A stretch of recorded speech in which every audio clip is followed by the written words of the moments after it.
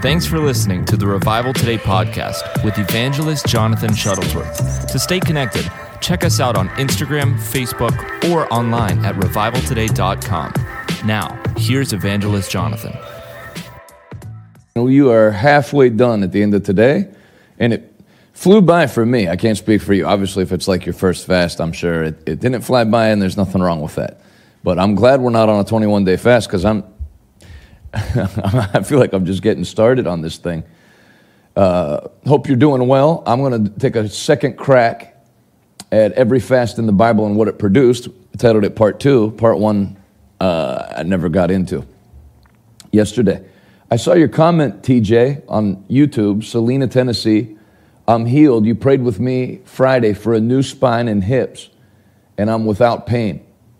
Would you mind calling in? I'd love to hear your testimony on the phone. It did go by fast, Nicole. Kenny, so that's how everybody feels. And I'll just throw this out there, since other people aren't afraid to say what they believe. I hear a lot of people prophesying about how this autumn the country's going to be in major trouble. This fall, I just have the Lord showed me that America's going to be in really bad shape. I don't feel that. And for the people saying that this fall is going to be a very bad time, first of all, it is fall. And the rioting has gone away. It's amazing how as soon as the rioting was making Joe Biden drop in the polls, the media stopped covering it, which in turn caused the rioting to stop. I'm believing for God's hand to move in this country. And I thank you for believing with me. We have 1,300 people that have signed up to fast and pray with us. They're going to give you a number, TJ, to call. I want to hear your testimony. There it is, 41, just for you. So if your name's not TJ Shepherd, don't call. I have no interest in talking to you. I want you, if you have your Bible, to open it with me to Daniel chapter 3, verse 16. Daniel 3:16. Shadrach, Meshach, and Abednego replied, O Nebuchadnezzar, we do not need to defend ourselves before you. If we're thrown into the blazing furnace, the God whom we serve is able to save us. He will rescue us from your power, your majesty. But even if he doesn't, we want to make it clear to you, your majesty, we will never serve your gods. What happened to my chair? Gone already? All the time. I hate that chair.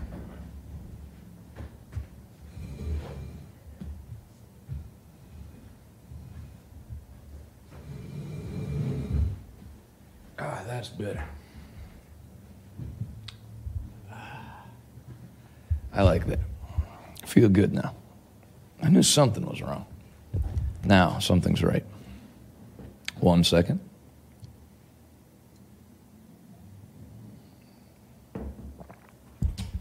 All right. Sorry for the interruption. But even if God doesn't deliver us, we want to make it clear to you, your majesty, that we will never serve your gods or worship the gold statue you set up. Nebuchadnezzar was so furious with Shadrach, Meshach, and Abednego that his face became distorted with rage. He commanded that the furnace be heated 7 times hotter than usual. Then he ordered some of the strongest men in his army to bind Shadrach, Meshach, and Abednego and throw them into the blazing furnace. So they tied them up and threw them into the furnace fully dressed in their pants, turbans, robes, and other garments. And because the king in his anger had demanded such a hot fire in the furnace, the flames killed the soldiers as they threw the 3 men in. So Shadrach, Meshach, and Abednego, securely tied, fell into the roaring flames. But suddenly Nebuchadnezzar jumped up in amazement and exclaimed to his advisors, Didn't we tie up 3 men and throw them into the furnace? Yes, your majesty, we certainly did, they replied. Look, Nebuchadnezzar shouted. Verse 25, Daniel 3:25. Look, Nebuchadnezzar shouted, I see 4 men, loose and unbound, walking around in the fire unharmed. And the 4th looks like the Son of God. Then Nebuchadnezzar came as close as he could to the door of the flaming furnace and shouted, Shadrach, Meshach, and Abednego, servants of the Most High God, come out, come here. So Shadrach, Meshach, and Abednego stepped out of the fire. Then the high officers, officials, governors, and advisors crowded around them and saw that the fire had not touched them. Not a hair on their heads was singed, and their clothing was not scorched. They didn't even smell like smoke. Then Nebuchadnezzar said, "Praise to the God of Shadrach, Meshach, and Abednego. He sent his angel to rescue his servants who trusted in him. They defied the king's command and were willing to die rather than serve or worship any god except their own God. Therefore I make this decree. If any people, whatever their race or nation or language, speak a word against the God of Shadrach, Meshach, and Abednego, they will be torn limb from limb, and their houses will be turned into heaps of rubble. There is no other God who can rescue like this." Verse 30, then the king promoted Shadrach, Meshach, and Abednego to even higher positions in the province of Babylon. I want to combine that with Job, who said, Job 15:13?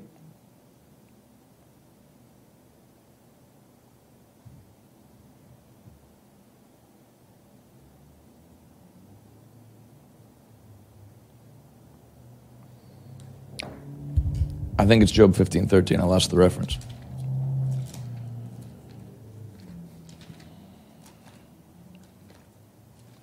Somebody help me out in the comments. Where did Job say, good morning in New York, where did Job say, though he slay me, yet will I trust him?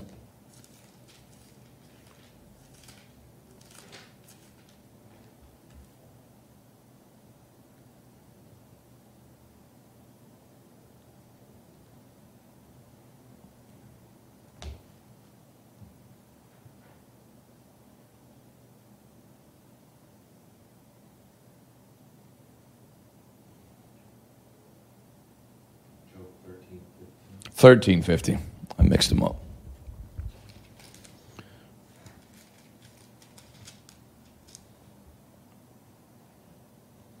God might kill me, but I have no other hope. I'm going to argue my case with him. Be silent now and leave me alone. Let me speak, and I'll face the consequences. Though he slay me, God might kill me, but I hope in him. Though he slay me, yet will I trust him. So you combine Shadrach, Meshach, and Abednego and Job, and you see something that was in the men in the Bible that is lacking from many people in Christianity. That is a commitment to God to death, regardless of consequences. Some people are they're not being faced with a fiery furnace. They didn't have their whole life destroyed like Job. Someone made them upset at church. Somebody hurt their feelings, and they're gone, out of relationship with God. But I want to focus on the positive because that's who I'm talking to today. When you have an undying love for God, it makes you indestructible. The Song of Solomon says, love is stronger than death. Those Hebrew children let King Nebuchadnezzar know, our God's able to deliver us from the fiery furnace. But even if he doesn't, I'd rather burn in that furnace than bow to your God. That is a commitment that if you'll make, that I'm putting God first and nothing, not for any reason, will I turn my back on God. Not only will I not turn my back on him, I'm pressing full in to God. Then there's no limit to where you'll go. And fasting and prayer it feeds into that kind of love. And so I want you to have that, where you make up your mind ahead of time. Whatever happens in this life, there is nothing that I'm going to not only allow to get between me and God, I am going to pursue hard after God. I'm going to put him in his kingdom, the advancement of his kingdom, meaning the building of churches, the salvation of lost men. That is my number one thing, and you can never back me out of that. All right, from Tennessee. TJ? Yes, sir. This is Tim. Tim, good to hear from you. So tell me, you called in on Friday. Your spine was messed up in your hips? Yeah, Jonathan. I've had this going on. I'm 69, and I really got into it when I was 60. There's nothing they could do. The surgeon said I needed new spine and hips. I got on the opiates for 4 years, and God delivered me from that. I've been free of that for 4 years, and I just last Wednesday I had a ablation done on my back, and that was pretty much all that I can do through the doctors. Right. But I listened to your service Friday, and I thought, man, I'm here, God. This is it. I have no other place to go. We're going through not the same fast you're going through, but we're doing a fast along with you, and I'm without pain. That's the only thing I can say. People would say that maybe the doctor's procedure healed me, but this is the third time I've had it, and this is the first time I have been without pain. Praise the Lord. So when did you notice a difference? We prayed Friday. When did you realize you didn't have any pain? Well, when you and I prayed Friday, I didn't feel nothing. And then I thought, wait a minute, I really don't feel anything. I did not feel any pain from that moment on. Saturday was probably one of the worst days that I've had in a long time. I got up and I'd lay back down, and it wasn't pain. It was just I would say it had to be a demonic oppression. And finally, I laid down and I just said, Lord, I'm yours. I don't have anywhere else to go. You're all that I have. And at that point, even that lifted. Wow, that's amazing. Well, I couldn't be any happier for you. I'm glad you're feeling good and have your mobility. It'll never come back on you again, in Jesus' name. I agree with that. And you said you even took it a little bit further than the back and hips. You said that you come into agreement with me that I would be as strong as I was in my prime. Mm-hmm. And you know what? I used to be a really strong man. Sure. And I think now the things that I'm dealing with, it's not the spine and hips, it's the muscles that have atrophied. Right, from not using them. Yes.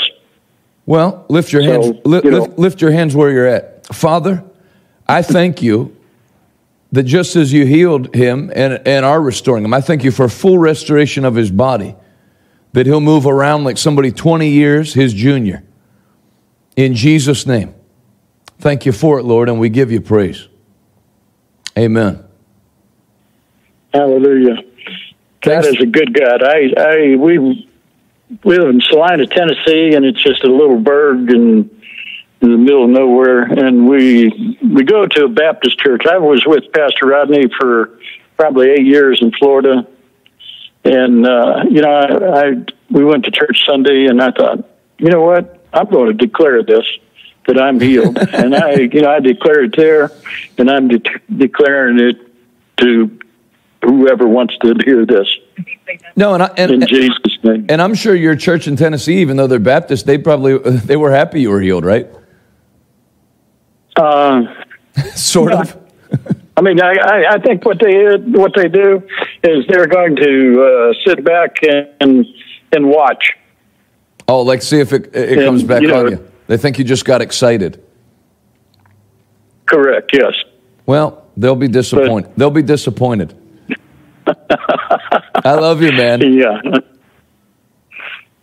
Have a great day. Thanks for sharing your testimony. You bet, and I love you, Jonathan. Love you more. Congratulations. Have fun today.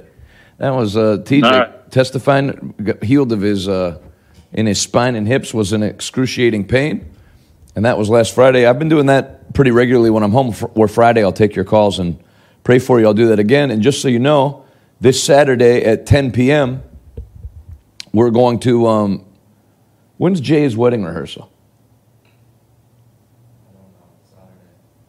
Can somebody find out for me what time Jay's wedding rehearsal is on Saturday, since I'm doing the wedding? So 10 p.m. Saturday, unless, I can't see it. They won't have it that late. So Saturday at 10 p.m., unless there's like a dinner, I don't know. That will probably be the last wedding I ever do. I mean, I'm happy I'm doing it. Just, I do this and preach and go home, and that's it. But Friday, I'll take your calls. Good to see you, Joseph.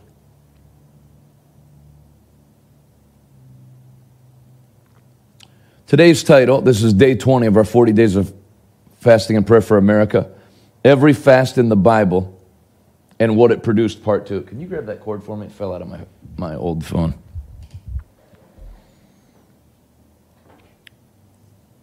So the reason I brought up having a passion for God and I'm with you till death is that should be your motivation. Thanks. That should be your motivation in the fasting. Is I'm pressing in. I love you, God. What did the psalmist say? You mean more to me than my necessary food. That's fasting. We find that scripture. Freaking A.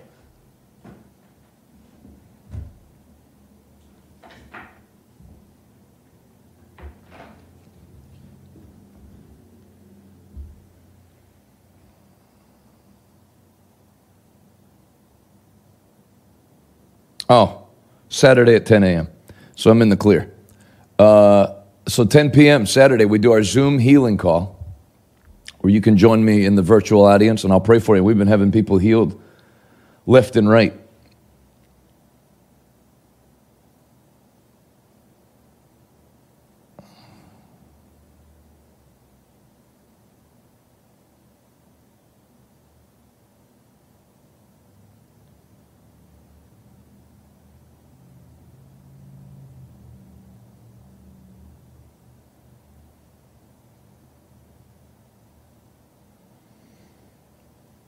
Job 23:12.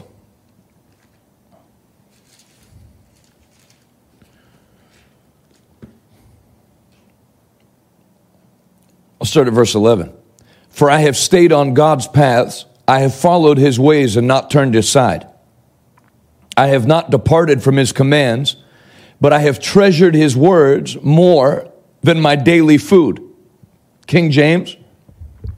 Neither have I gone back from the commandment of his lips. I have esteemed the words of his mouth more than my necessary food. So that's fasting. I long, my soul longs for you in a dry and thirsty land where there is no water. As the deer panteth for the water, so my soul longeth after you. My heart longs for you in a dry and thirsty land where there is no water. That is your motivation. This is not spiritual punishment. This is, I'm pressing into you. And you can't do that without visible reward. Fasting is a private practice that produces public reward. You can write that down. Fasting is a private practice that produces public reward. Jensen Franklin wrote that in his book on prayer and fasting, so he likely stole it from Dr. Bob Rogers. Fasting is a private practice that produces public reward.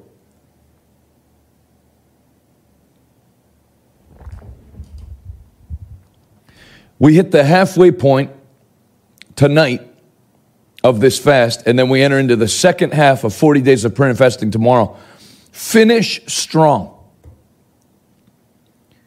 Now, if you're getting married, if you're going on your honeymoon, you're exempt. If you're over the age of 70, you're exempt. Everybody else, there's nobody that has a 40-day period in your life where there's no celebration or something you're going to have to ignore. So I'll be at my nephew's wedding. I'll perform the wedding. I will look very happy. But I'm not eating. Don't finish strong. So you think even today, if you've been dicey on the fast, you can begin today and you have 21 days till we break. So you could do a strong 21-day fast. And the first 19 just be kind of like your warm-up into it. If you didn't watch me yesterday, I talked about how anything you do for the Lord, you get pushback on it. Including, and I would say the two things that you get the most pushback are tithing and fasting and prayer. And I spent too much time yesterday. In fact, I talked about it for the whole broadcast. That when Christians find out you're fasting, they get worried about it. Oh, I don't think you should do. I don't think you have to do that. That was in the Old Testament, wasn't it? I don't think once Jesus died, I don't think we have to fast any. You know, people don't know what they're talking about, but that never stops them from talking, does it?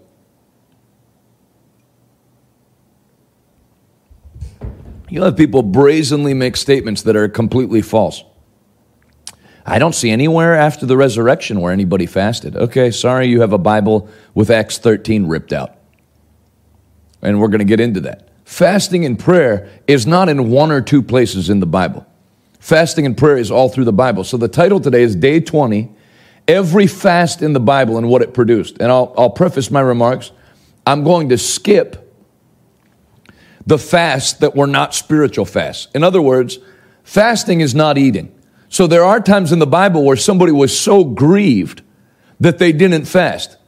When Rodney Howard-Browne got arrested, I fasted for 2 days and then just decided to go on a 21-day fast because I had already done 2 days, so I figured that's the hardest 2 days. It so grieved me that in America they were arresting, yes, thank you, Ghanaians. I'm 25 weeks pregnant, so I'm not fasting.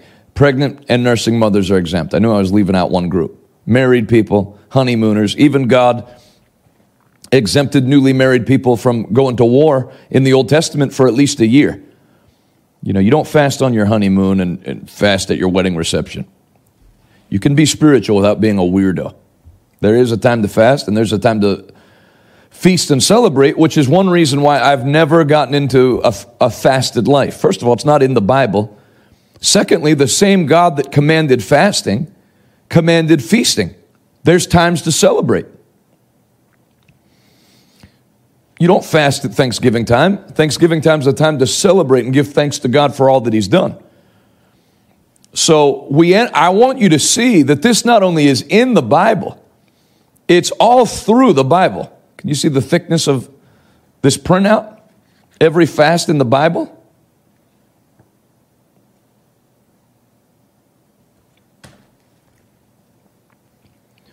So I'm not going to cover the ones where somebody got bad news and just didn't eat.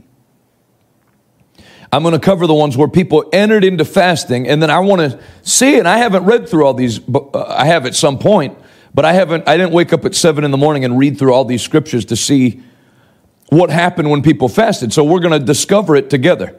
Day 20, every fast in the Bible and what it produced. Judges 20:26. I'll take a refill on my coffee if you would. Judges 20:26. Thanks for tuning in today. Thanks for liking the Facebook broadcast and sharing it. Any positive interactions that you give us outweigh the interactions of people who wish I was dead. Judges 20:26. Then all the Israelites went up to Bethel and wept in the presence of the Lord and fasted until evening. Write that in the comments. Fasted until evening. Because the Redeemed Christian Church of God calls a 6 a.m. to 6 p.m. fast when they do their long fast. Because, like I've said, if I called a 40-day fast, who could do it?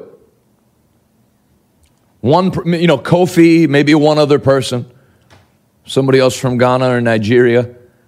But Americans aren't going to do that. They've never fasted, thank you. They've never fasted 1 day or 3 days. So if I announce a 40-day fast, you're just going to have a lot of people that feel bad eating for 40 days. Because they can't do it. So when I first started announcing the 6 a.m. to 6 p.m. fast, I told you yesterday, you have Christians, they fall into two camps when it comes to fasting and prayer.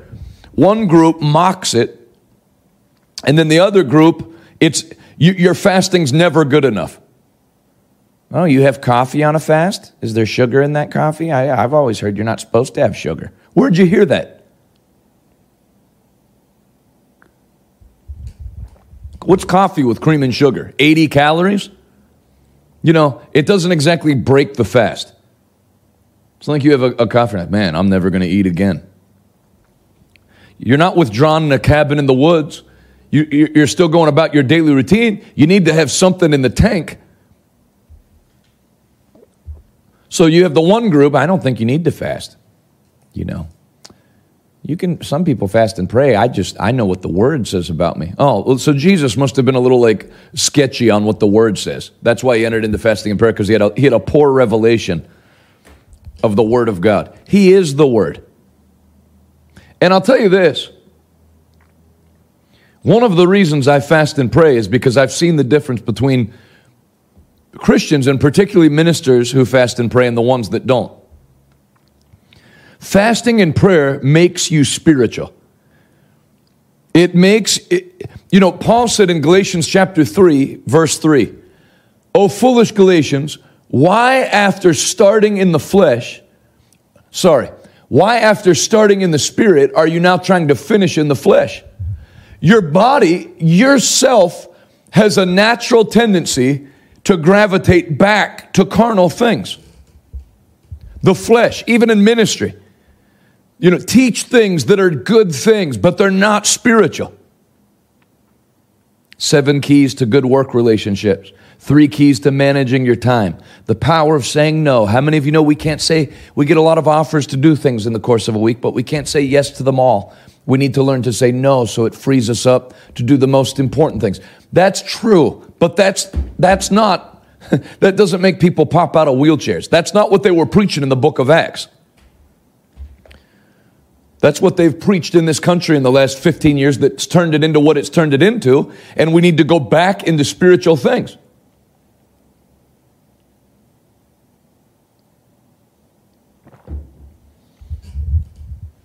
So anyway, I started calling a 6 a.m. to 6 p.m. fast. First of all, I'm following the example of Pastor Enoch Adeboye, who has started 19,000 churches worldwide. So number one, the person who does it is not a lightweight. One of Time Magazine's 50 most influential people on planet Earth. But, somebody heard I was doing it and took time in their message. I heard there's an evangelist calling people to a fast, 6 a.m. to 6 p.m. That's a Muslim fast. In the Bible, you fast all day. No. Judges 20:26, they didn't fast all day. They fasted until evening. Learning not to be a jerk will help you in life. What are you going to pick on me? Why? It's like Jesus said, why upbraid me for doing a good thing? You see somebody fasting and you're going to give them a hard time because they're not fasting good enough for you? We always just had water. Then if you only do water, we never drank anything. We old timers would do dry fast, no food, no water. Okay, thank you, fasting Karen.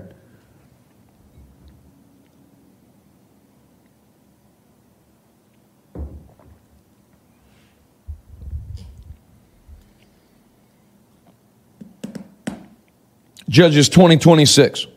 Then all the Israelites went up to Bethel and wept in the presence of God and fasted until evening. You can write that again.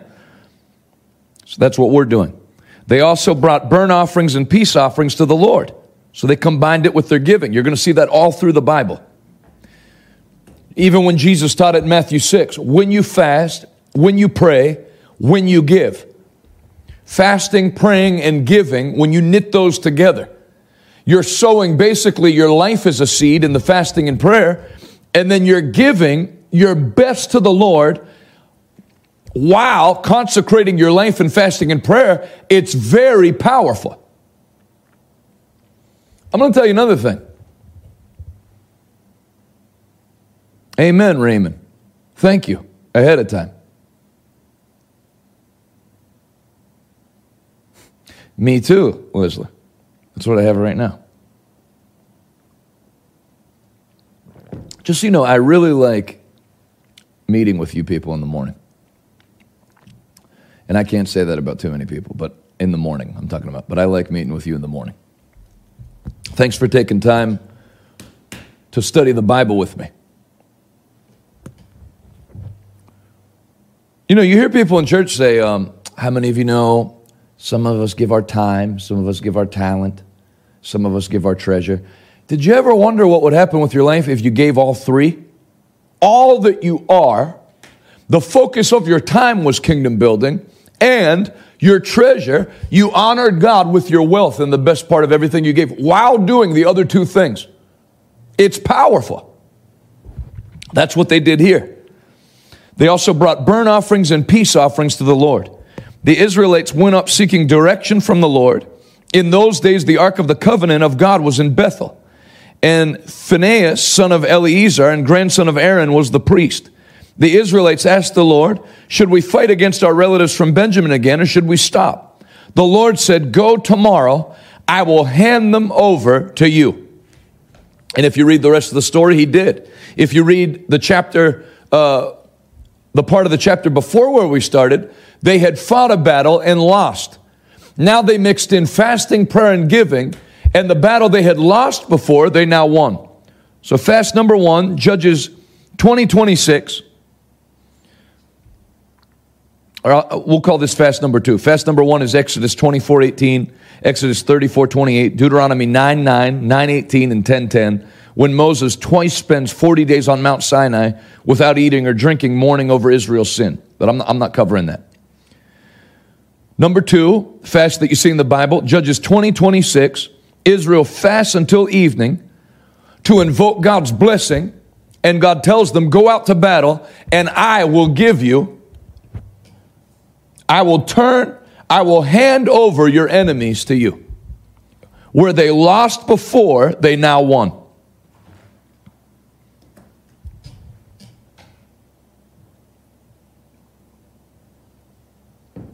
Thanks, Brittany.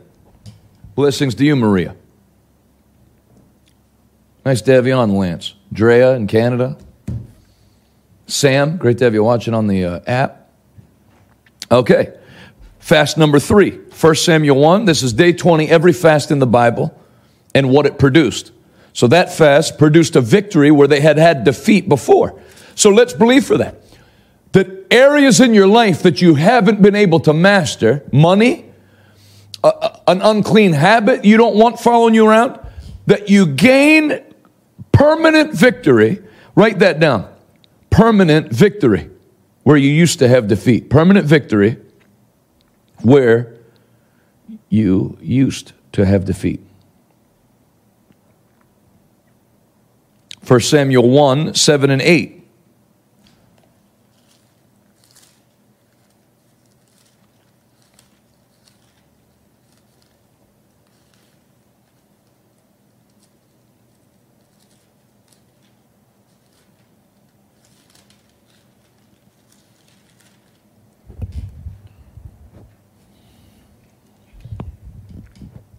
Year after year, it was the same. Peninnah would taunt Hannah as they went to the tabernacle. Each time Hannah, who was unable to have any children, was reduced to tears and would not even eat. Why are you crying, Hannah? Elkanah would ask. Why aren't you eating? Why aren't you eating? Why be downhearted just because you have no children? You have me. Isn't that better than having 10 sons? What a moron. Once after a sacrificial meal at Shiloh, Hannah got up and went to pray. So I never saw this as an example of fasting and prayer until now. But the Bible says, so like if you just do a word study on fasting, it won't come up. But she's grieved that she can't have any children, so she would not eat and then went to the temple to pray. Say it, fasting and prayer. And what happened? As she was praying, Eli watched her, said, throw away your wine. Are you coming here drunk? Oh, no, sir, she said. I haven't been drinking wine or anything stronger, but I'm very discouraged. And I was pouring out my heart to the Lord. Don't think I'm a wicked woman, for I've been praying out of great anguish and sorrow. In that case, Eli said, go in peace. May the God of Israel grant the request you have asked of him. Oh, thank you, sir, she exclaimed. And she went back and began to eat again. So she was not eating. And she was no longer sad.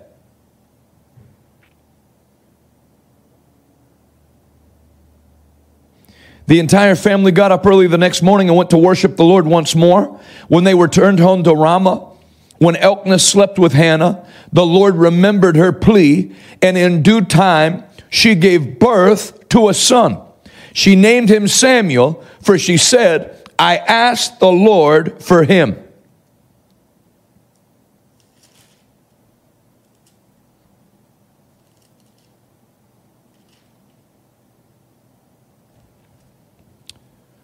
Fast number 3, Hannah weeps and refuses to eat when her husband's other wife provokes her, and prays for a son, and the Lord gives her a woman who was never able to have a baby.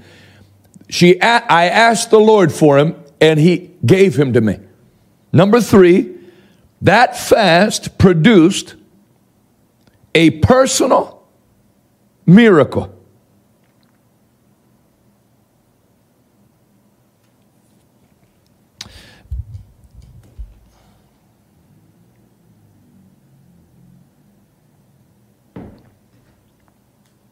A personal miracle. That was let's write this down. Produced a personal miracle that was the desire of her heart. Many ministers feel it's their job to talk people out of desiring something in their heart, but God never did that.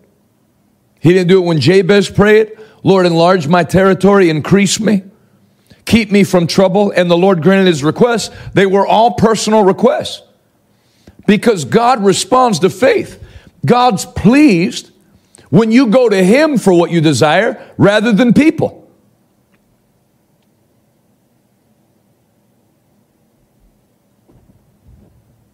God has no qualms blessing his children. He loves to bless his children. I want a son. God, give me a son. God didn't say, oh, you want something for you, Hannah. How come you never pray for anything? No. Please write this down. When your faith says yes, God will not say no. Faith moves God. He's moved to action by faith. What things do you desire? You're not wrong to go after them in fasting and prayer. Whatsoever things you desire, when you pray, believe that you've received them and you shall have them. Fast number 3, Hannah fasts and prays for a son, something she was unable to have, and the Lord did a miracle for her to give her the desire of her heart. I join my faith with you that whatever you desire personally, that it would take a miracle for it to happen, that miracle is released to you by the end of this fast in Jesus' name. Fast number 4. 1 Samuel 7:6.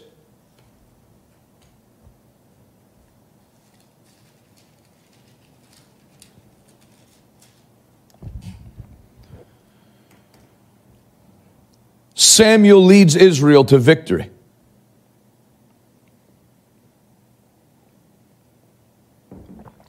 I'll start up a little higher.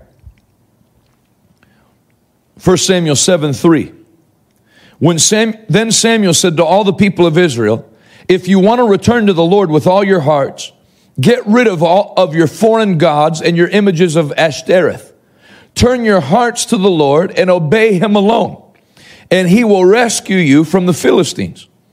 So the Israelites got rid of their images of Baal and Ashtoreth and worshiped only the Lord. Then Samuel told him, gather all of Israel to Mizpah, and I will pray to the Lord for you. So they gathered at Mizpah, and in a great ceremony drew water from a well and poured it out before the Lord. They also went without food all day. This is another one that's like a hidden fast in the Bible. Without food all day, and confessed that they had sinned against the Lord. Verse 7. When the Philistine rulers heard that Israel had gathered at Mizpah, they mobilized their army and advanced. The Israelites were badly frightened when they learned that the Philistines were approaching. Don't stop pleading with the Lord our God to save us from the Philistines, they begged Samuel. So Samuel took a young lamb and offered it to the Lord as a whole burnt offering. He pleaded with the Lord. So what are you seeing here again? prayer, fasting, and giving. It's all through the Bible. It's a threefold cord that's not easily broken. Prayer, fasting, and giving. That's why I've been doing, I'm sure not you, because you guys are different. Oh, he must need money. He's asking. No. If you're going to take a step of faith in fasting and prayer, why not also work with God with your faith in the area of money? Father, I'm believing for breakthrough. I'm giving you this as a seed ahead of time, a thanksgiving offering. I believe in you. This represents my life. Why is money precious as a seed? Because money represents your life. You had to trade in time away from your family, working hard. It represents literally your life. If you make $1,000 a week after taxes, $1,000 seed represents 50 hours you were away from home, and you give that to the Lord. So actually, when you sow a financial seed, you are sowing your time and talent. I hate when people teach it. Some give their time, amen.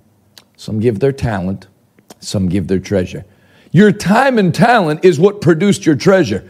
And when you honor God with that, number one, you're telling him, I know you're the one who gave me the talent, and you gave me the time. You gave me my life. You woke me up. Because of you, I live. You gave me the giftings to produce this, and I bring this to you, number one, to honor you. Number two, to show you I've not forgotten the source of my life and my giftings. And number three, I'm sowing it in faith because you said, when I give, I will receive. Pressed down, shaken together, and running over to make room for more. You'll cause men to give liberally into my bosom. I'm taking you at your word and putting this in your hand, believing for a multiplication back in opportunity, in open doors, in favor, and finances.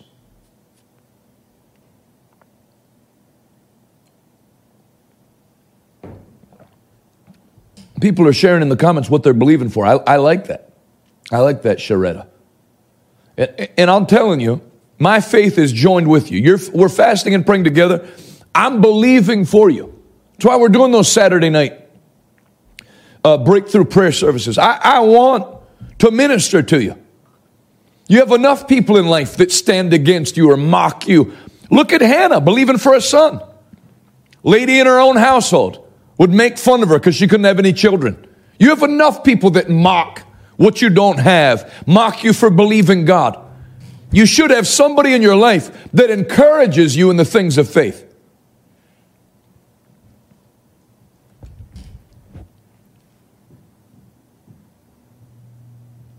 Samuel took a young lamb and offered it to the Lord as a whole burnt offering.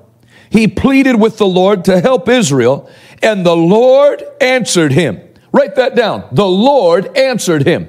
And the Lord answered Hannah. And the Lord answered Samuel, her son. Man, it's awesome reading this to think, because we're going through the Bible like in order. Where did Samuel get the faith to believe God like that? He had a mother that was a miracle praying woman. And now he's taken it to the next level. Timothy, the faith that was in your grandmother Lois and your mother Eunice now resides in you. So actually, your fasting and praying and your exercising of your faith creates a heritage of faith for your children.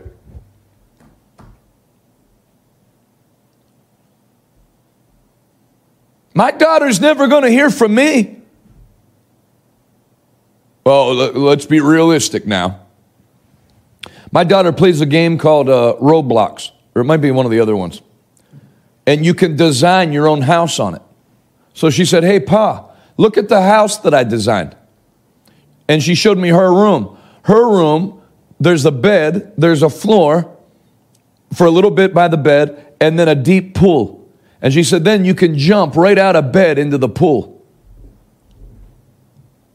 She said, I'd like that in real life.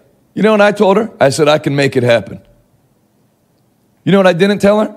Well, I don't think you can have, I don't even think they have stuff like that in houses. Please. If you can dream it, you can have it. Hallelujah. If you can dream it, you can have it. Line your faith up with what your heart desires. Line your confession up with what your heart desires.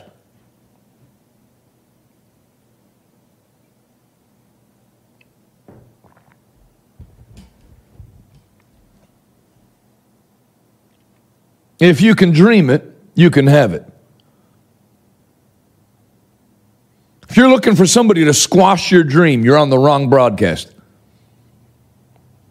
Well, how many of you know we also need to be realistic? Be very unrealistic. Have big desires. Have big dreams.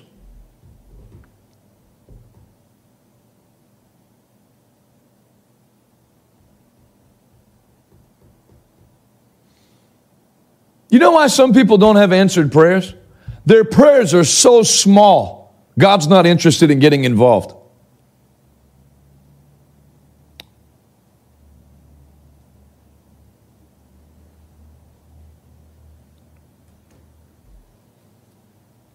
God's a big God. He's interested in big things.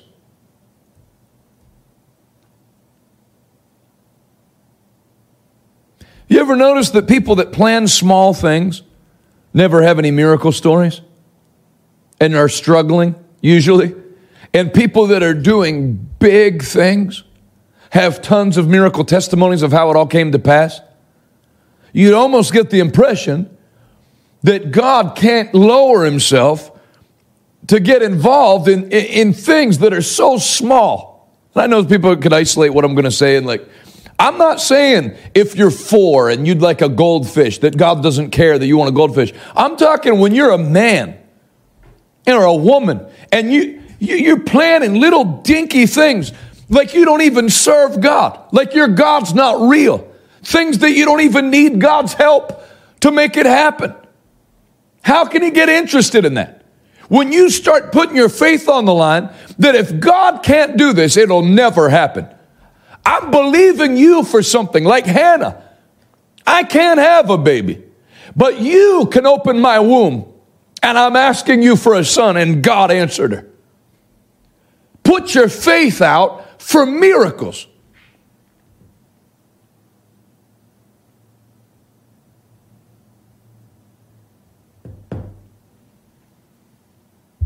What big thing are you believing God for? I mean big. You might not have had a dad like me. That when you were a little kid and you had an idea you'd like a pool right next to your bed. Yeah, that would cost a lot of money. You don't even make houses like that. I'll have one built for you. How's that? Start talking big.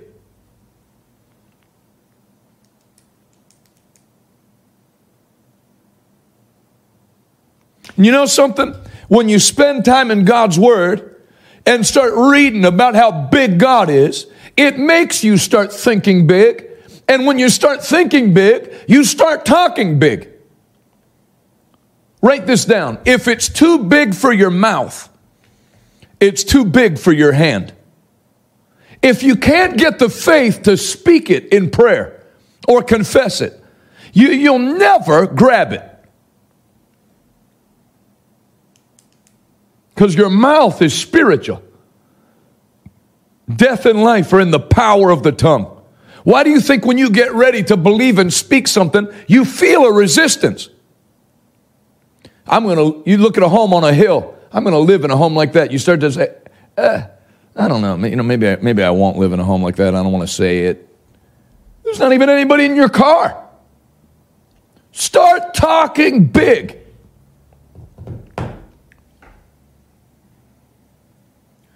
I mean, you're on 40 days of prayer and fasting. 99% of Christians haven't done 4 days. You're pressing in. Don't come out of this with nothing. Come out of it with a testimony.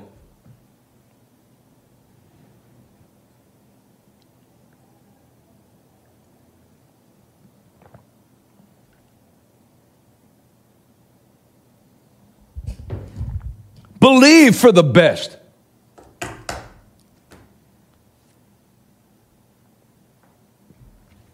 You know what? Since I'm already labeled a prosperity preacher, let me just go full into it.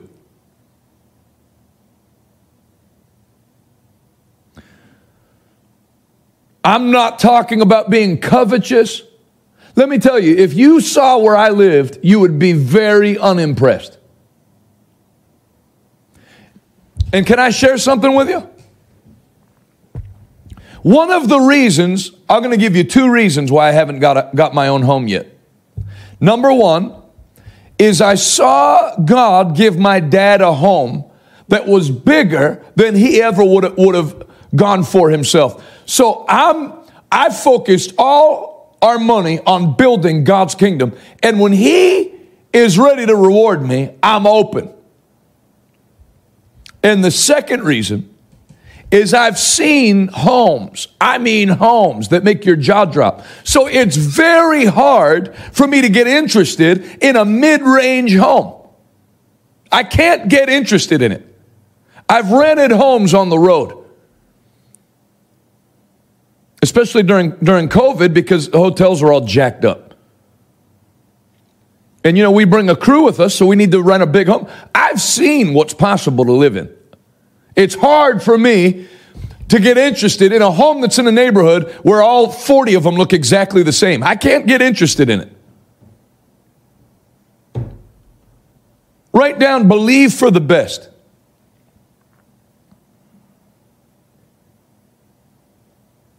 Go on your Instagram real quick if you can do it without logging off.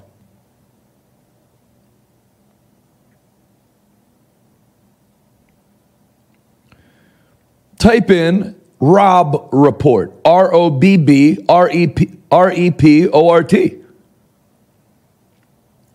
Robb Report shows you the best of what's in the world. Volocopter will start testing its electric air taxis in Paris next year. And airspace around the French capital may never be the same. A new kind of helicopter just for inner city travel. Do you know what? I'm not talking about you looking at that so you can start coveting different kinds of jewelry. But how are you going to believe for the best when you don't even know what the best is? I make myself look at that stuff because I want to know what's out there. And if a heathen person under a curse can believe for it, why can't I believe for it? If a heathen person can have it, why can't somebody that's under the blessing of Abraham have it?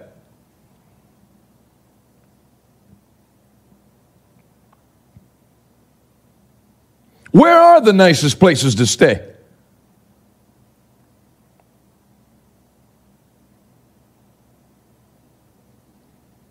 Because if you don't know what's out there, you're going to be one of those Christians that thinks prosperity is having a Louis Vuitton phone cover. Gucci belt. Congratulations. And nothing wrong with any of that. But man, God said in 1 Corinthians 2:9, what no eye has seen, what no ear has heard, what's never entered into the heart of man, that's what I have reserved for those who love me. So if this world was created for God's children to enjoy, and I'm sorry for anybody that's watching now or that's going to watch in the future, that your mind is at such a low level that you can't think that somebody can actually appreciate nice things without letting it take a place in their heart. But we exist. I'm one of them. This chair I'm sitting in, it irritated my faith, the old chair I was sitting in. It was uncomfortable. It was cheap. It felt cheap. I said, I want a good chair. I sit in this several hours a day. Which one? Find out what the best one is and get it. That's what. What do we want for a background, for a studio? Whatever the best screen is. And what happened? This thing should have cost $110,000. We find out the man that's the broker for them has worked with us in Festival of Life and likes me, and he gives it to me for 30% of the cost and installs it for free. If you'll start looking up with your eyes to the best, God is interested in getting involved in big things. He's not interested in getting involved in small things. You want to go build a little crappy church? God's not interested. Read what kind of temples he liked. The best wood overlaid with the best gold. That's God. Read what heaven's like. Streets of gold. A gate fashioned from a single pearl. That's God.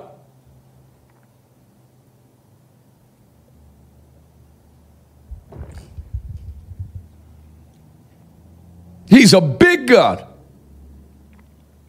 And he likes getting involved in big things. You make me happy, bro. I'm glad, Leslie. Who told you have to live at a small level?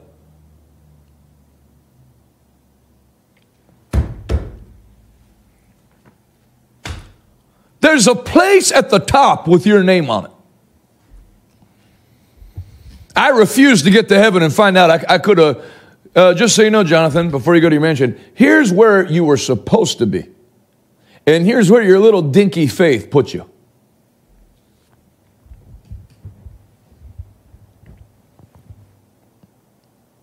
Get the faith for it. Get it from the Word. Nothing's impossible to him who believes. You can exercise your faith in any realm. Faith for healing. Faith for divine health. Faith for protection. Faith for deliverance from trouble. And faith for your transportation, for your clothing, for your family, to make an impact on your generation, for where you live. God doesn't decide where you're going to live. You decide where you're going to live.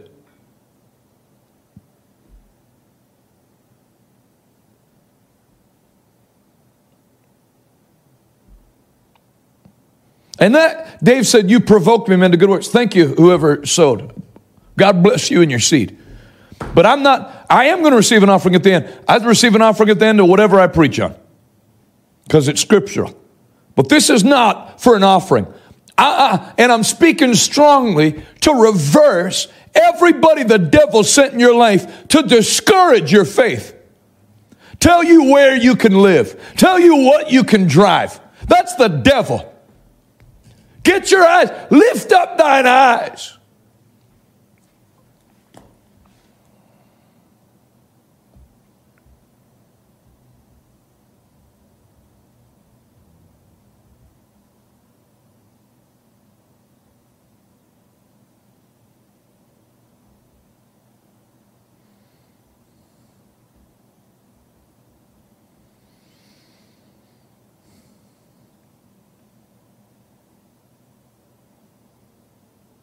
Turn to Genesis 13:14.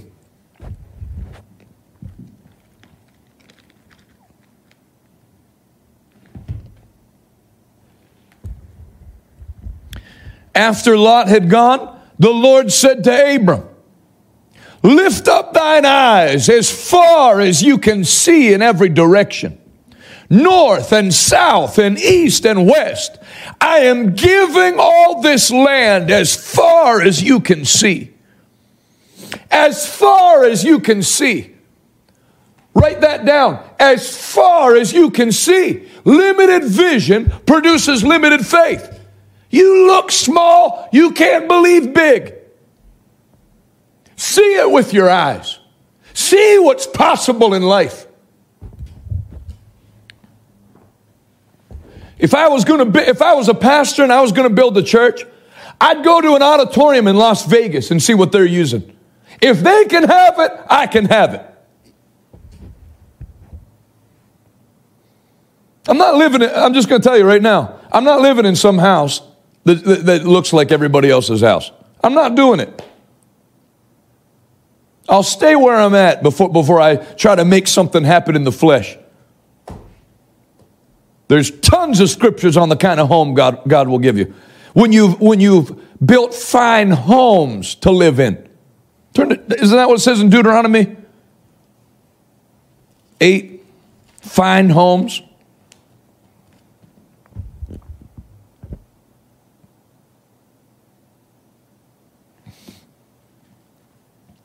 Deuteronomy 8:6.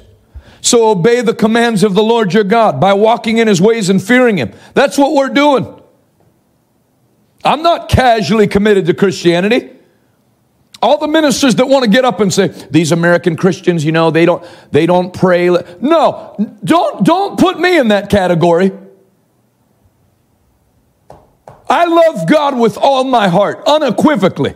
I would have happily gone to jail before I shut down preaching this year live. Couldn't get anybody to arrest me. I tried very hard. Nobody wanted me.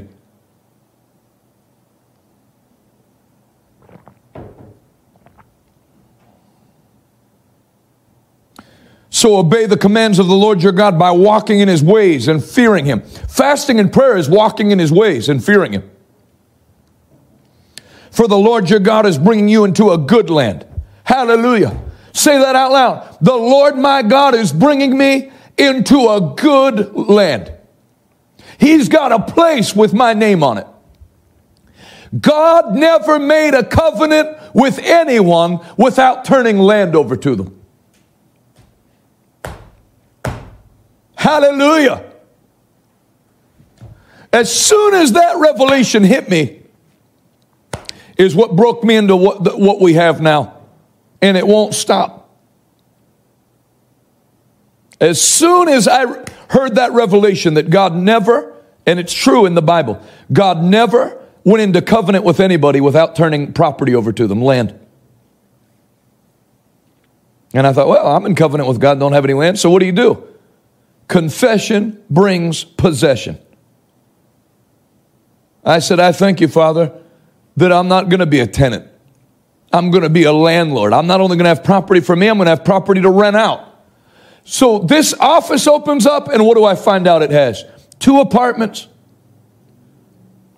with tenants and a commercial office space that has a tenant. Confession brings possession. Lift up your eyes. Don't let religion turn this into a little baby book for you. The blessing of Abraham belongs to all who put their faith in Christ Jesus. Abraham's blessing is mine.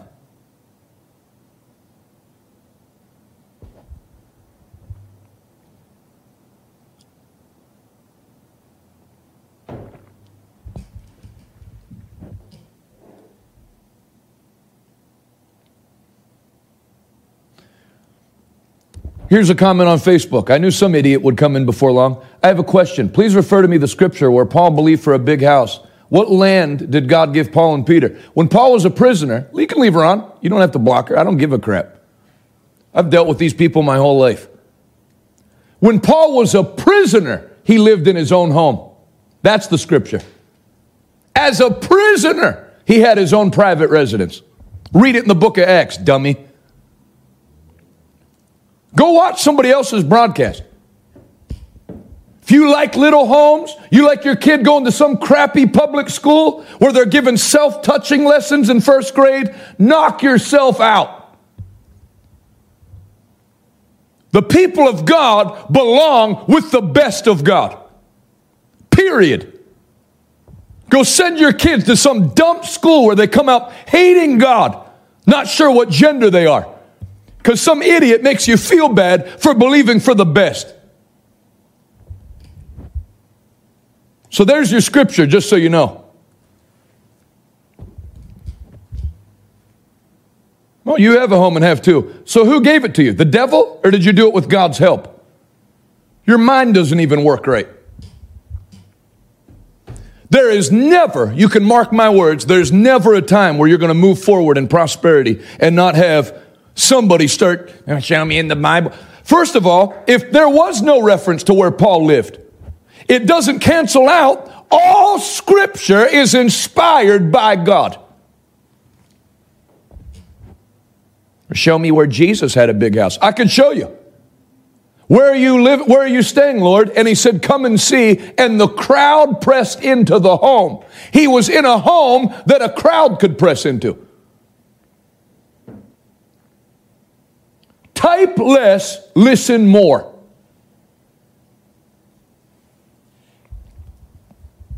I know my word.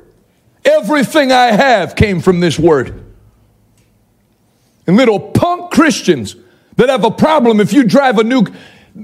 90% of you that are watching me, if you drove to your church this Sunday, if it's open, if you drove to your church this Sunday in a new car, you'd have to give an answer to 8 people standing out in the parking lot eyeing you. Is that a new car?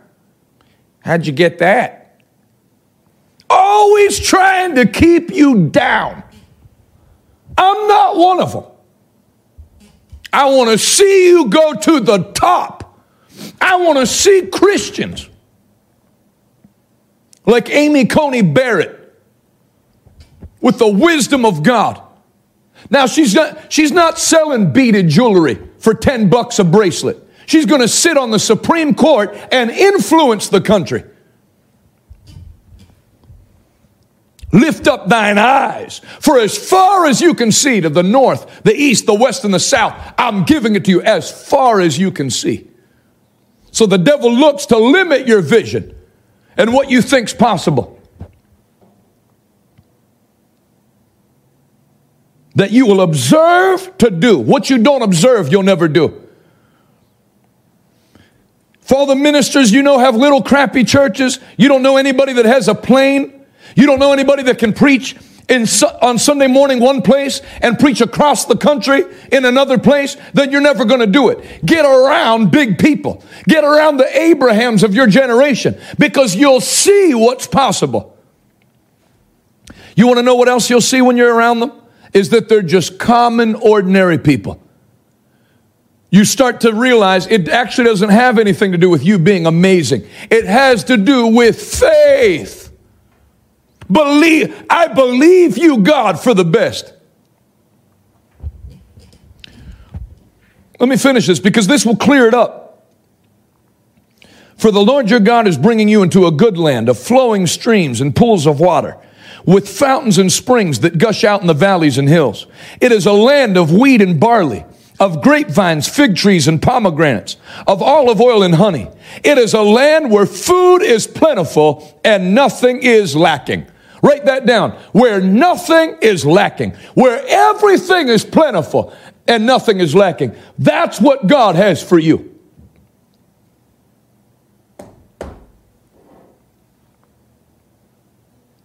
Más café, por favor. Te amo.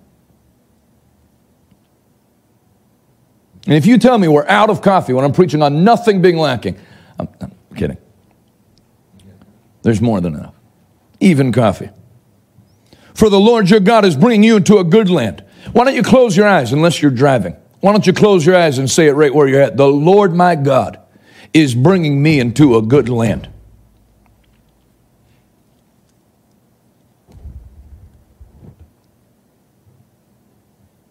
What I never had as a child, my children will have. And if you raise them in the fear and admonition of the Lord, I'm going to tell you right now, my wife has done a stellar job raising our daughter. Because people give her all kinds of things. And you would think she was an orphan when they give it to her. She never. Somebody can give her something that she already has 2 of. Oh, thank you. Wow. And it's not fake. Because if you raise them to love God, materialism and selfishness, and you raise them to tithe, and you make them give 10% of their toys away, it breaks greed. That's what people can't ever get straight. They don't understand that you can have eyes that see big things, faith to go after big things, but that it doesn't take the place of God in your heart. Was Abraham blessed? Did Abraham have land? Did Abraham have homes and servants? Yes, he did. Did it ever take the place of God in his heart? No, it didn't. So you know what that shows you? You can be like your father Abraham. You can go after the wealth of the wicked, but never let it take a place in your heart. That's what you're going to do. I will fight with every fiber of my being. A spirit of unbelief, a spirit that glorifies poverty and lack. Because there must be a new generation of Christians that are not looking small, but know how to lift up their eyes and see to the north and the east and the west and the south, that all that I can see, the Lord has given me. See it in the Word.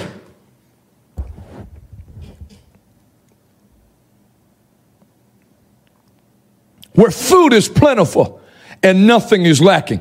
Say it out loud. Type it in all caps. I'll never be broke another day in my life.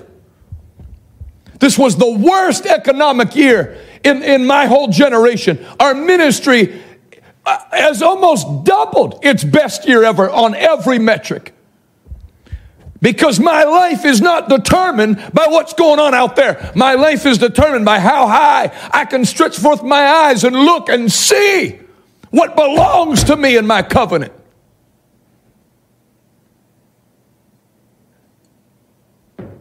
I'll never be broke. I'll never be poor. I lift the poor. I help the hurting. I'm not among them. God has lifted me up to use me to bless my generation.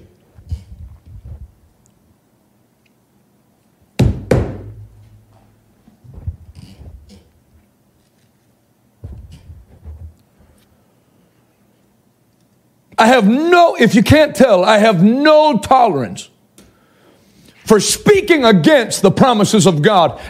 Now, if you're an atheist, knock yourself out. But believers who want to correct a minister who knows what they're doing. That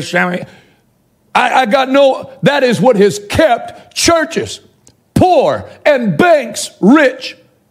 That's what's kept ministries from not being able to make any advancements unless they can get a loan from a heathen, lag-a-lout, cigar-smoking banker and fill out little paperwork in a cubicle to see if the devil will loan you some money to do the Lord's work. That dies in my generation. The blessing of Abraham's real, and I contend for it. I'm a very calm man. But if you knock God's power, you knock divine healing, you knock prosperity, it brings another side out of me, because Jesus never tolerated unbelief. He comforted people who were sad. He rebuked unbelief. You faithless generation, all things are possible to him who believes.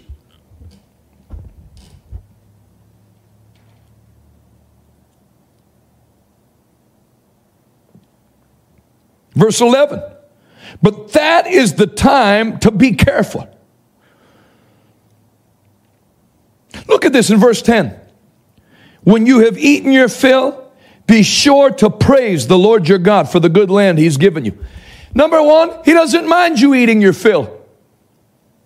Number two, all he wants is for you to praise him. To never say, I did it. God did it. And I'm going to tell you something. What do you think we're doing right now? If I had the most financially successful year I've ever had in my life by far, and I'm on 40 days of prayer and fasting, I'm not doing it for a personal miracle, am I? I'm doing it chiefly to show God, I know you did it. That's why the Bible says, humble yourself in fasting and prayer. It would be very easy to not fast the rest of the year. I don't need anything. I'm not doing it because I need something. I'm doing it. Father, you've done this. I thank you for it. And I know there's more, and I press into your best. Because without your best, my impact is limited. The devil's impact will prevail. But with your help, I can impact my generation.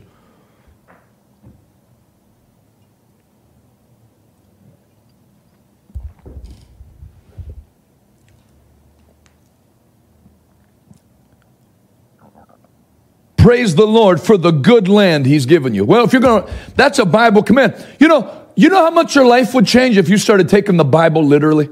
So if you're supposed to praise God for good land, then what does that require you to have? Good land. But that's the time to be careful. Beware that in your plenty you do not forget the Lord your God and disobey His commands, regulations, and decrees that I'm giving you today.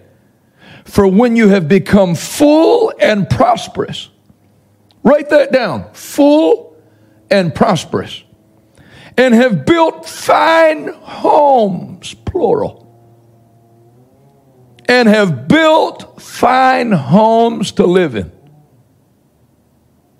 Verse 17. Never say to yourself, I've achieved this wealth with my own strength and energy. Always remember it is the Lord your God. He is the one who gives you power to create wealth. So people that criticize wealth and blessing, they think you have to make a choice that if you have, that'll take the place of God. No, the Bible says God will give it to you. Just never take credit for it. Always remember it's the Lord your God that did it, and He'll keep it coming. And your tithe and offering is concrete proof that you've not forgotten who your source is. That's why it's holy. That's why it's powerful. I mean, if you're going to go on a 40-day fast, believe for the best. And I brought up that Instagram site because you can't believe for the best if you don't know what the best is. If a pornographer can have a private jet, why should a preacher struggle for transportation? They're throwing people off of airplanes because they don't like the messaging on their hat. Maybe it's God trying to provoke His children to stop being the renter and to start possessing the land. And I'm looking at people right now who will possess the land. There's going to be a street named after you. There's going to be a town named after you. There's land all over the place, man. God can turn land over to you. God has bigger things in store for you than your mind could ever comprehend. All He asks is that you stay on His path and return thanks to Him. And when you do that, it keeps a cycle, an unending cycle flowing. The praises go up, the blessing comes down. More praises go up, the blessing comes down. In Jesus' name, these final 21 days of this fast will be unusual. Will contain unusual, uncommon blessings from God that come to you in Jesus' name.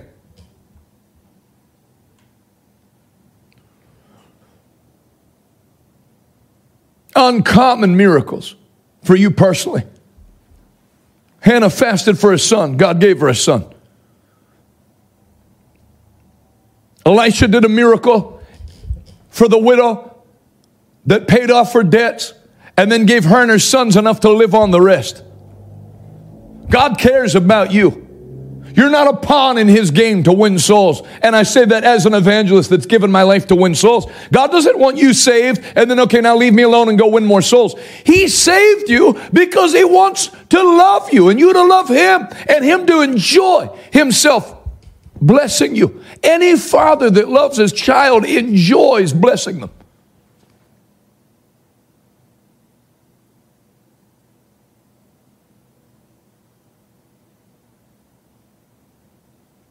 Do you understand me? He loves to bless you. It's more fun to give than receive. The Bible says it's more blessed to give than receive. I'm telling you. I've bought nice things for me. I've bought nice things for other people. It's much more fun to buy for other people. He delights in the prosperity.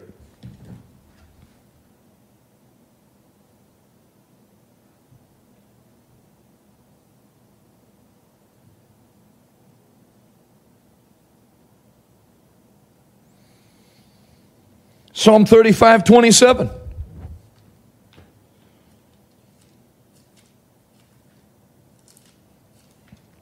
I'm going to go off the app in a little bit because my time's up on the app, so you can watch on Facebook or YouTube, and then I'll make it up to you on the app by doing something in the not too distant future that's only on the app and not on Facebook and YouTube. I'm going over my time. I'm very sorry. Psalm 35, 27. But give great joy to those who came to my defense. Let them continually say, great is the Lord, who delights in blessing his servant. The King James says, who delights in the prosperity of his servant.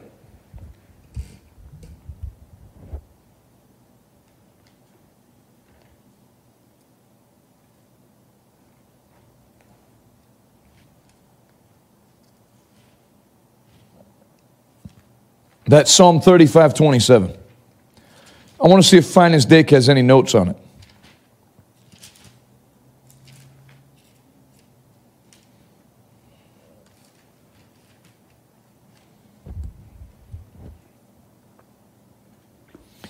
Let them shout for joy and be glad that favor my righteous cause, the advancement of his kingdom. Yea, let them say continually, let the Lord be magnified, who hath pleasure in the prosperity of his servant. If God has pleasure in the prosperity of his servants in the Old Testament, are we his servants? Yes, but what are we chiefly? We're born again in redemption to become his sons and his daughters. If he delighted to prosper his servants, how much more his sons and his daughters? I'm going to read you one more thing since I'm already over time. I won't keep you too long. Turn to Nehemiah.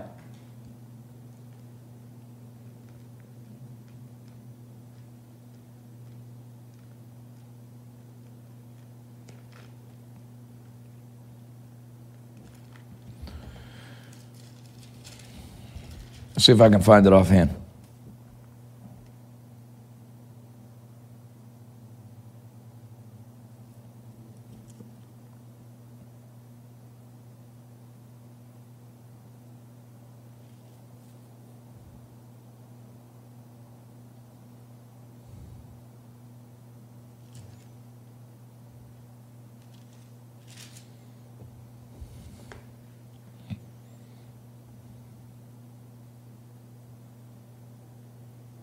Nehemiah asks for a house.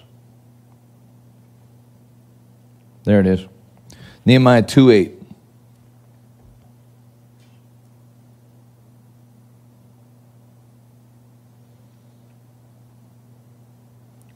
So Nehemiah wants to rebuild the wall in Jerusalem. He wants to do something for the Lord and his people. But look what he throws in. O king, please give me a letter addressed to Asaph, the manager of the king's forest, instructing him to give me timber.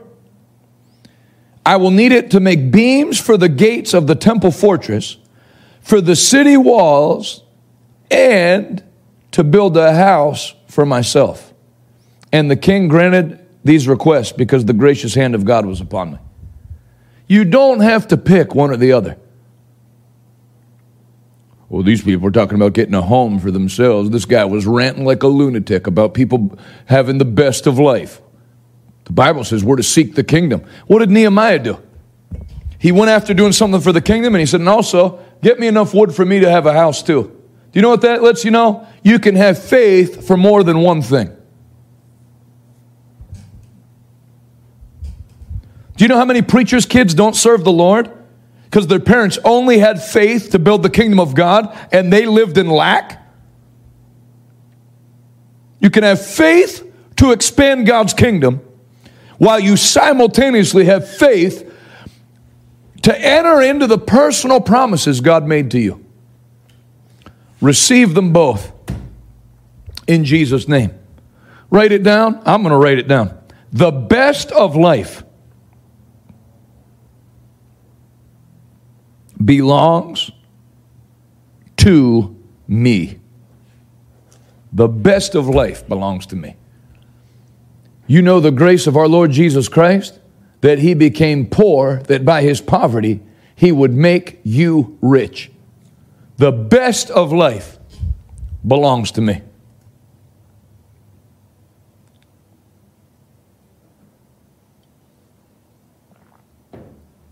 The best of life belongs to me.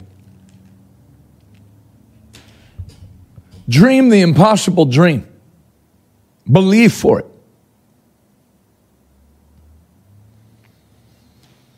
Have a house that speaks of the goodness of God. Have a vehicle that speaks of the goodness of God. And I'm talking about doing it right. I'm not talking about going into debt to look like you're blessed. You'd be amazed what will be delivered in your hand if you put God first and don't use your heart or your mouth to short circuit what God wants to do. Use it to water it. Thank you, Lord, that you're bringing me into a good land flowing with milk and honey. The 10 spies will not talk me out of your best. In Jesus' name. Well, this was titled Every Fast in the Bible and What It Produced. It should be titled 2 Fasts in the Bible and What They Produced. But I did better than yesterday, where I got to 1. Let me pray for you. Let me agree with you in prayer. Let you have somebody who wants to see you do well. You couldn't show me a big enough home. I want to see you blessed.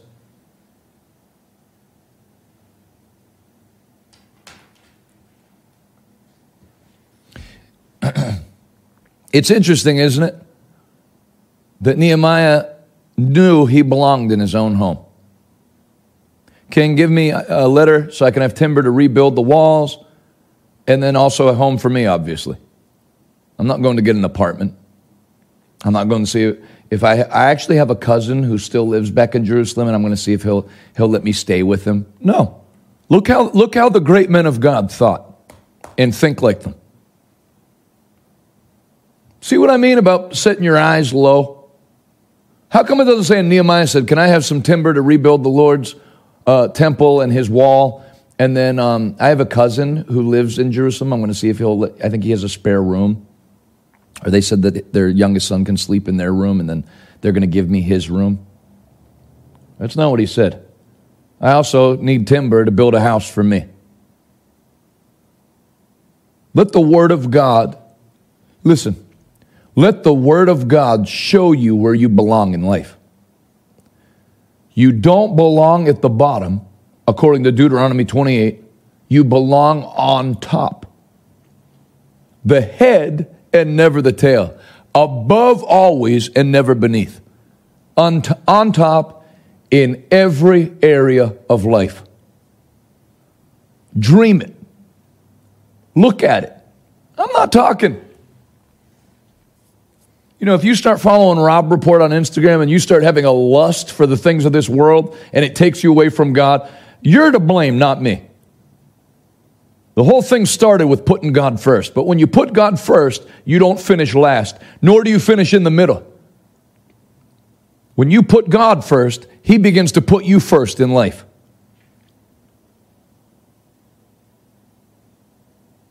And if God has blessed you, like He's blessed me, don't shut your faith off. When God told Solomon, I'll make you rich, he was already rich. Write this down. It'll be the last thing I have you write down. There's always another level in God. There is always, underline always, another level in God. In this 40 days of prayer and fasting and prayer is a level changer. You don't come out of prayer and fasting on the same level. So stretch your eyes forth. What was that again? Genesis 13:14. I'm going to underline it if I didn't already.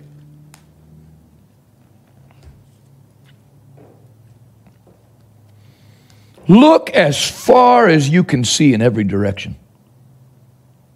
North and south, east and west. I'm giving all this land. Look up before that, what God said. Genesis 13:13. But the people of this area were extremely wicked and constantly sinned against the Lord. Sounds like where we live. After Lot had gone, the Lord said to Abraham, look as far as you can see in every direction, north, south, east, and west. I'm giving all this land as far as you can see to you and your descendants as a permanent possession. Go and walk through the land in every direction, for I'm giving it to you. And there he built another altar to the Lord. People were enjoying the resources of this world who sinned constantly against God. And God said, I know they think it's theirs. I'm going to turn it over to a man who pleases me. Your righteous living, your fasting and prayer, by the grace of God, qualifies you for the wealth of the wicked to come into your possession. Amen, Andra. Let's agree together in prayer. I bless you in Jesus' name. I join my faith with you in Jesus' name. Your children will have the best. You'll enjoy the best. In Jesus' name.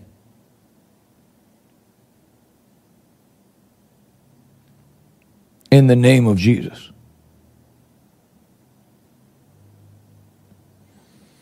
I thank you, Father, today for an impartation of the gift of faith. What no eye has seen, what no ear has heard,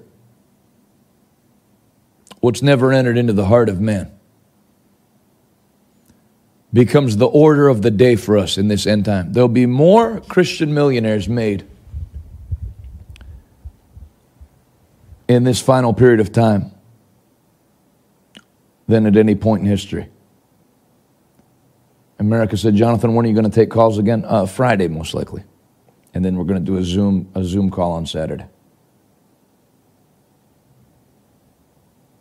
For all the land which thou seest, to thee will I give it. Hallelujah. Hallelujah.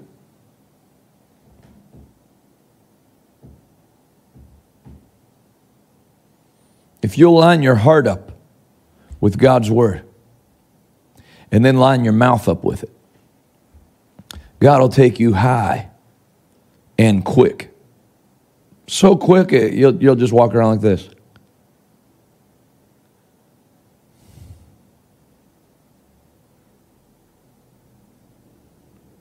What did it start with? What does it say in the King James?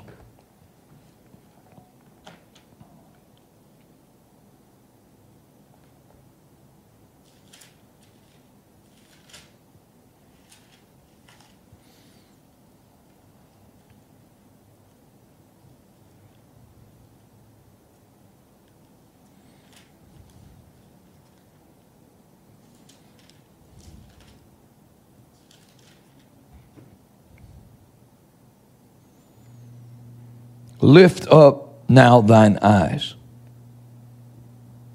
It starts with lifting up your eyes. That's why I brought up, and again, I'm already criticized for being hyper faith and prosperity, so I might as well just go all the way. Look at what's possible. I want to see what the best is that's out there, so I can have. You can't lift up your eyes if you don't know what to look at. So if I require a helicopter at one point, at least now I know there's a new kind that's out that's safer and quicker and everything else than the old ones. I don't want Magnum PI's helicopter. So if you don't know what's available, then you can't believe for the best. To believe for the best, you have to know what the best is.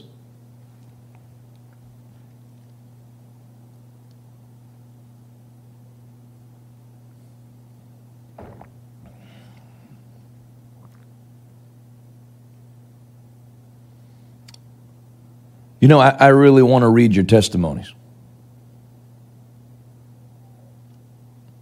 You couldn't send me on Instagram a picture of you in a nice enough house, enjoying the blessing of God, for me to be happy. The more blessed you are, the happier I'll be. And if God can't do it for you, I don't want him to do it for me either. You don't exist to bless me. I exist to sow the word of God into you and build faith so you can possess the land.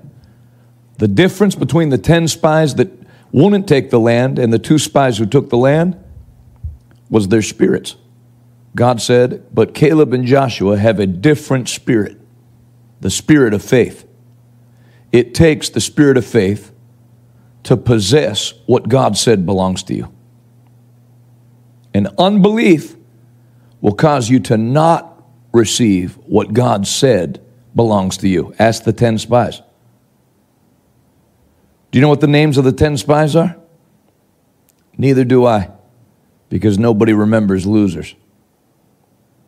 Do you know the name of the 2 spies that took the land? Of course you do, because everybody remembers those who triumph in faith. And you'll be one of them. You are one of them. This close out of this year will be the greatest 2.5 months you've ever had. In Jesus' name. You can have a pool next to your bed that you just roll out in the morning into the pool. Whatever you want. Thank you, Inez. I'm going to give you an opportunity to give. I'm throwing in 2 extra books just for today. Now, this is the 10 things the Lord showed me that took me from a negative bank balance to into the realm of millions by the blessing of God, and I'm still just getting warmed up.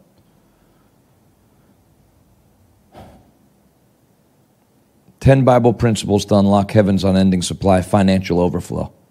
I'm going to send that to you just for today. Redondo Beach, California. God bless you, George. Thanks for joining on the fast. And then this is 6 Steps to Excellence in Ministry by Kenneth Copeland.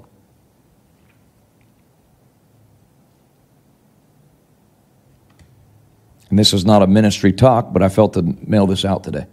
So I'm going to add these 2 books along with these 2 books. Boldly I Come, Praying According to God's Word by Kofi, Evangelist Kofi, and America Fasting for Revival by Dr. Bob Rogers. So everybody that gives a gift of any size just today, you get all 4 of these books, and then I'm going to add in 4 more books with it, so 8 total for those that will be one of the 300 that sow at the $1,000 level or more. I'm believing for 300 people that the Lord would speak to stand with us at the $1,000 level. And I'll throw in these books: The Art of Prayer by Kenneth Hagin, Power Prayers by Dr. Bob Rogers, 6 Reasons to Pray by Dr. Bob Rogers, along with all the other books I showed you. Then my wife threw in one of our Revival Today shirts and anointing oil, which is good to have in your house.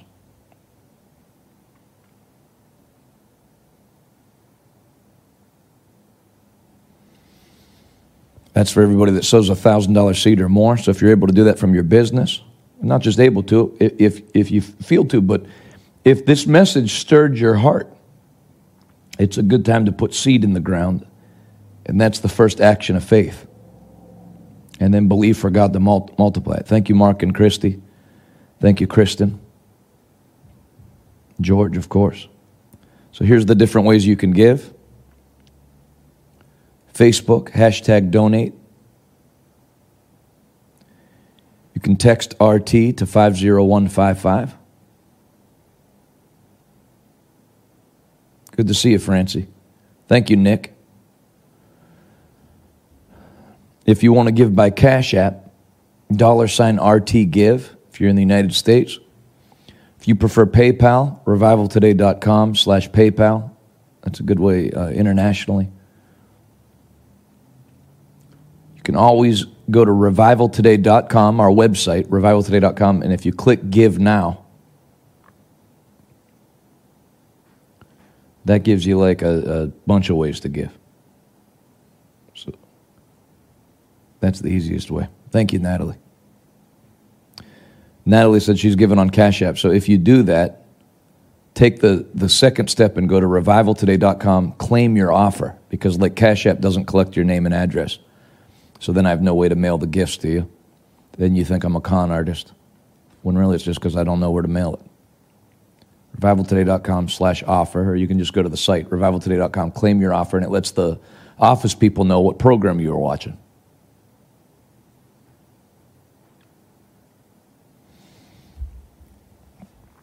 That's a pretty nice thank you pack. 4 books. And then if you do 1,000 or more, you can get basically a little junior library started. I like giving books because books change you. We don't give out a lot of like night lights and stuff here with our ministry. Books contain revelation from great men and women of God that revelation will transform anybody that applies it. Thank you, Christine. Kara, if I haven't thanked you, thank you.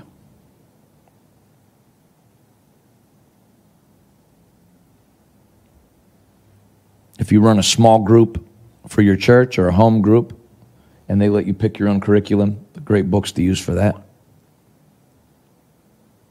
That's true, Kendra.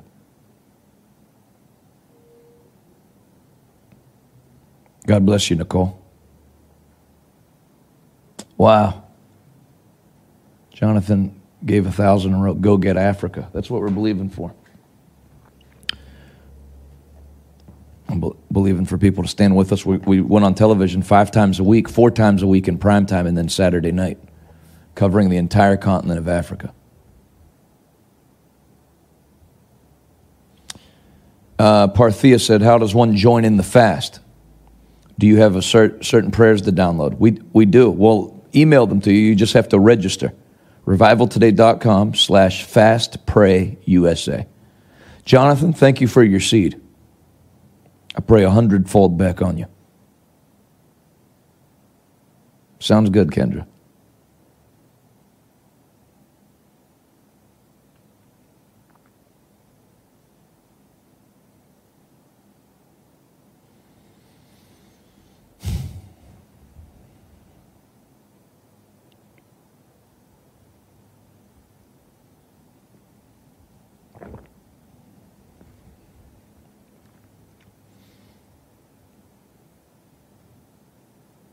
Thanks, Allie.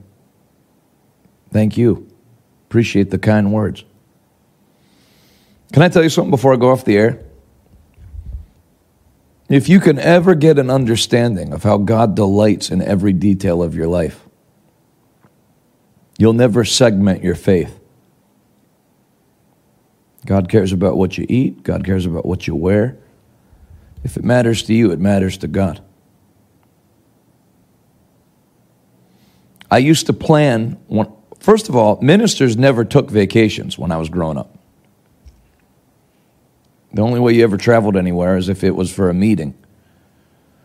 If you went to Disney World, then you preached Sunday in Orlando, and then you preached the next Sunday in Orlando so that it could be a paid-for trip, and then go to Disney during the week.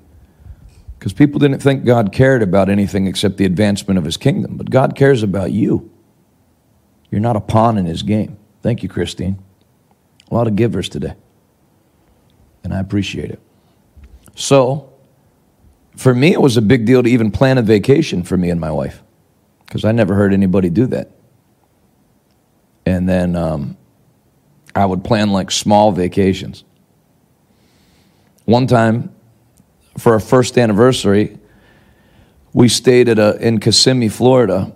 And to go to Disney, I attended a timeshare seminar where they gave you free passes to Disney if you sat through the whole seminar. So when I say plan small, I mean small, like as cheap as you can go. And I never saw God do anything supernatural.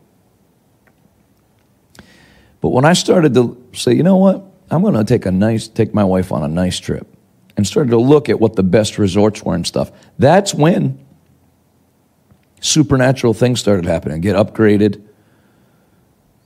Somebody, I'll tell you something, this is what I was going to tell you. Usually, my wife has much more faith than me, except in this area. The vacation thing, that's my domain. So I booked a trip for us. This was a couple of years ago.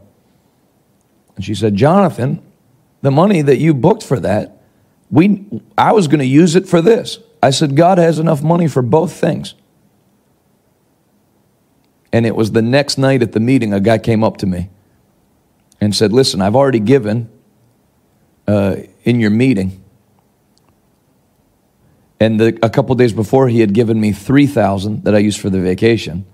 And Adonis needed $5,000 for something else. And he said, I also felt to give you this. So he gave us a check personally for $3,000 that I used for the vacation. And then another $5,000 for the thing that Adonis said. So when I gave her that, I said, hey, remember I said God has enough for both? Here's the rest of it. And then I've never had her say anything about that again. If you'll just let God prove himself to you one time in that area, it'll settle it for you forever.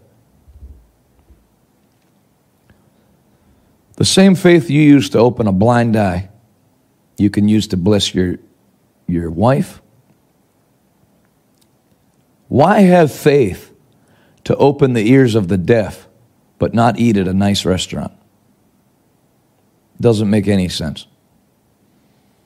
But you do have to develop faith in a bunch of areas separately. That's why there are people that have faith for great miracles and they don't have faith for transportation or housing, clothing. You know, you'll hear a guy that can get blind people healed, has faith for somebody that has no sight to be able to see.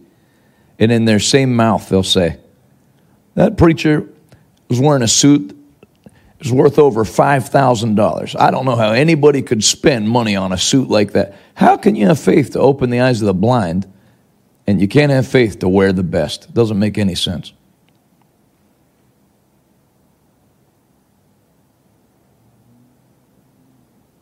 Believe big all the way around.